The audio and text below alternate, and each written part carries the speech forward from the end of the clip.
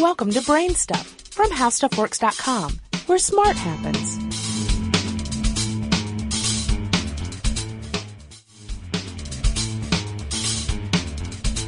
Hi, I'm Marshall Brain with today's question. How much is an autograph worth? And this question comes up because there was a recent case where a person who had received a personal letter from President Obama had sold that letter to an autograph dealer and was able to sell it for $7,000. So the story is she had written to Obama just a letter like people write to the White House all the time, but this one caught a staffer's attention, and Obama had read it, and he had written back to her with a nice little note on White House stationery and his signature. And it turns out that this kind of thing is not common. That is a very rare occurrence. So it's not often that a person has a personal note from the president with his signature on it from the White House. And so she got into some financial straits and needed some cash, so she went to a dealer and she sold this note to the dealer for $7,000. And presumably he'll go out onto the open market and he'll sell it for more than $7,000. So we could say that the handwritten signature of a sitting president with a nice note on White House stationery is worth something more than $7,000. So that brings up the obvious question, how much are the signatures of other living people worth in comparison to that? And to get an answer to that question, we can go over to a website called mademan.com, and it had an article called The 10 Most Valuable Autographs of Living People.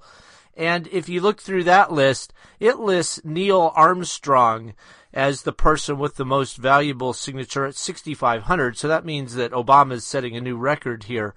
But below that is people like Steve Jobs at $5,000, Tiger Woods at $2,800, Bob Dylan at $2,600, Paul McCartney, J.K. Rowling, Elizabeth Taylor, people like you've heard of. And this tells you something about the value of autographs, is that the person usually has to be somebody who's widely known and, additionally needs to be someone who isn't spreading their signature around everywhere. So, for example, J.K. Rowling doesn't really sign things anymore. You won't see her at a book signing just giving her signature away 1,000 times a day, and that makes the signature more valuable.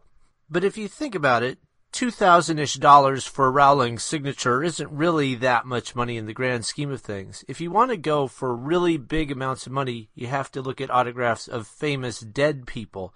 And at the top of that list goes William Shakespeare, because there's only 6 known copies of his signature anywhere in the world, and he's an incredibly famous person. Just about everybody on the planet has heard of Shakespeare. And, you could probably find a wealthy English major who would pay a lot for one of those signatures. Next on the list is former President Lincoln. Stuff that he's signed is pushing up toward $1 million a pop. So how could you use this knowledge to your advantage? Here's what you would need to do. First of all, you would need to not give out your signature. So get in the habit of not doing that. So there's a very small number of your signatures out in the world. Then sign a couple things, put them in a safe, and leave them for your great-grandchildren to find at some point in their lives. Then become incredibly famous for some reason, and then die.